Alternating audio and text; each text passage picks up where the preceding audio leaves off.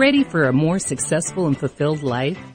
It is time for Real Answers, a transformational hour with Dr. Kate Siner, live broadcasting to the 50 states and internationally. Dare to go deep. Change yourself, change the world.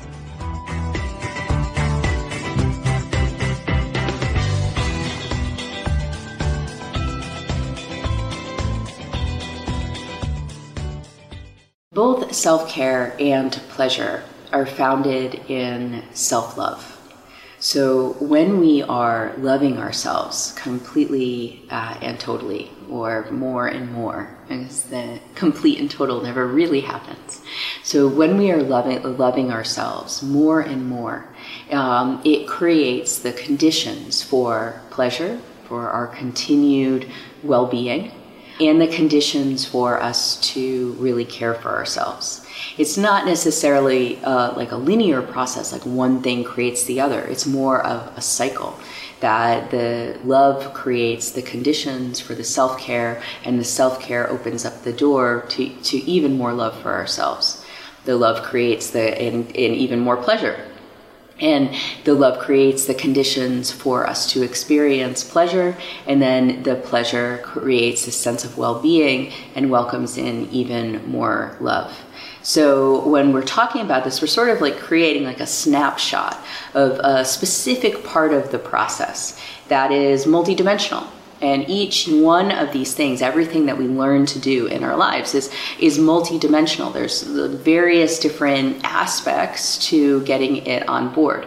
And so a lot of times what happens when people get confused in this process of personal development, it's because they're trying to see it as a linear process or a cause and effect process. And there is cause and effect involved, but it's actually a multidimensional process that you kind of adjust one part and you adjust another part and you adjust another part, and that slowly gets the whole picture, the whole frame to come into place.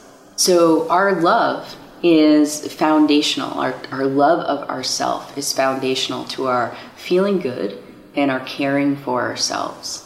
The more that we are able to find this love for who we are, the more that we're able to access these things. And love is less about, I've had people ask me like, well, what is self-love actually? Like, how do you love yourself? What does that actually seem like?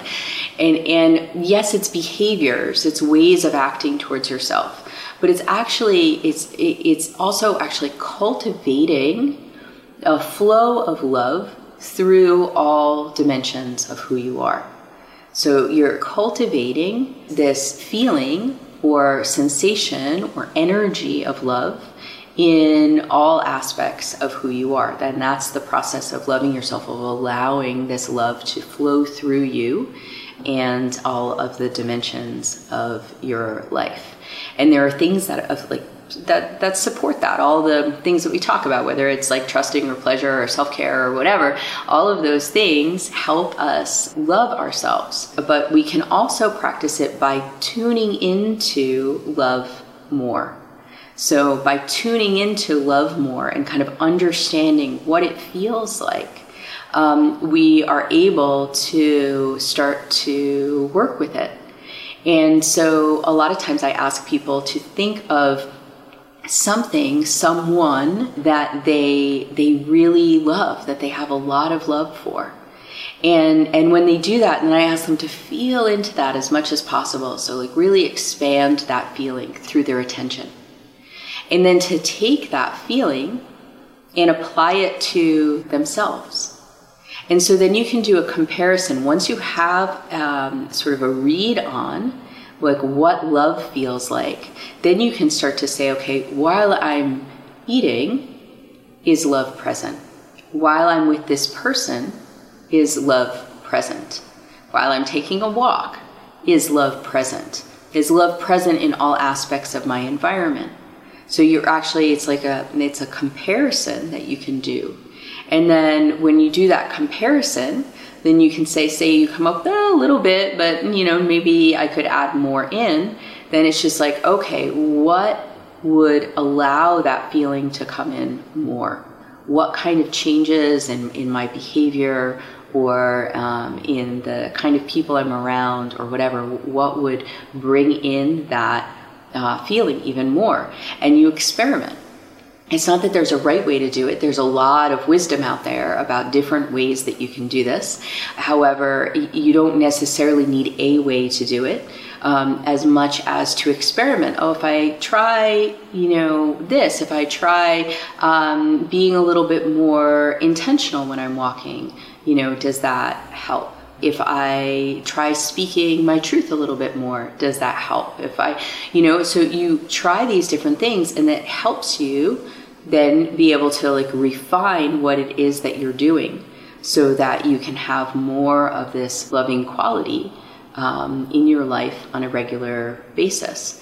That raises your energy up.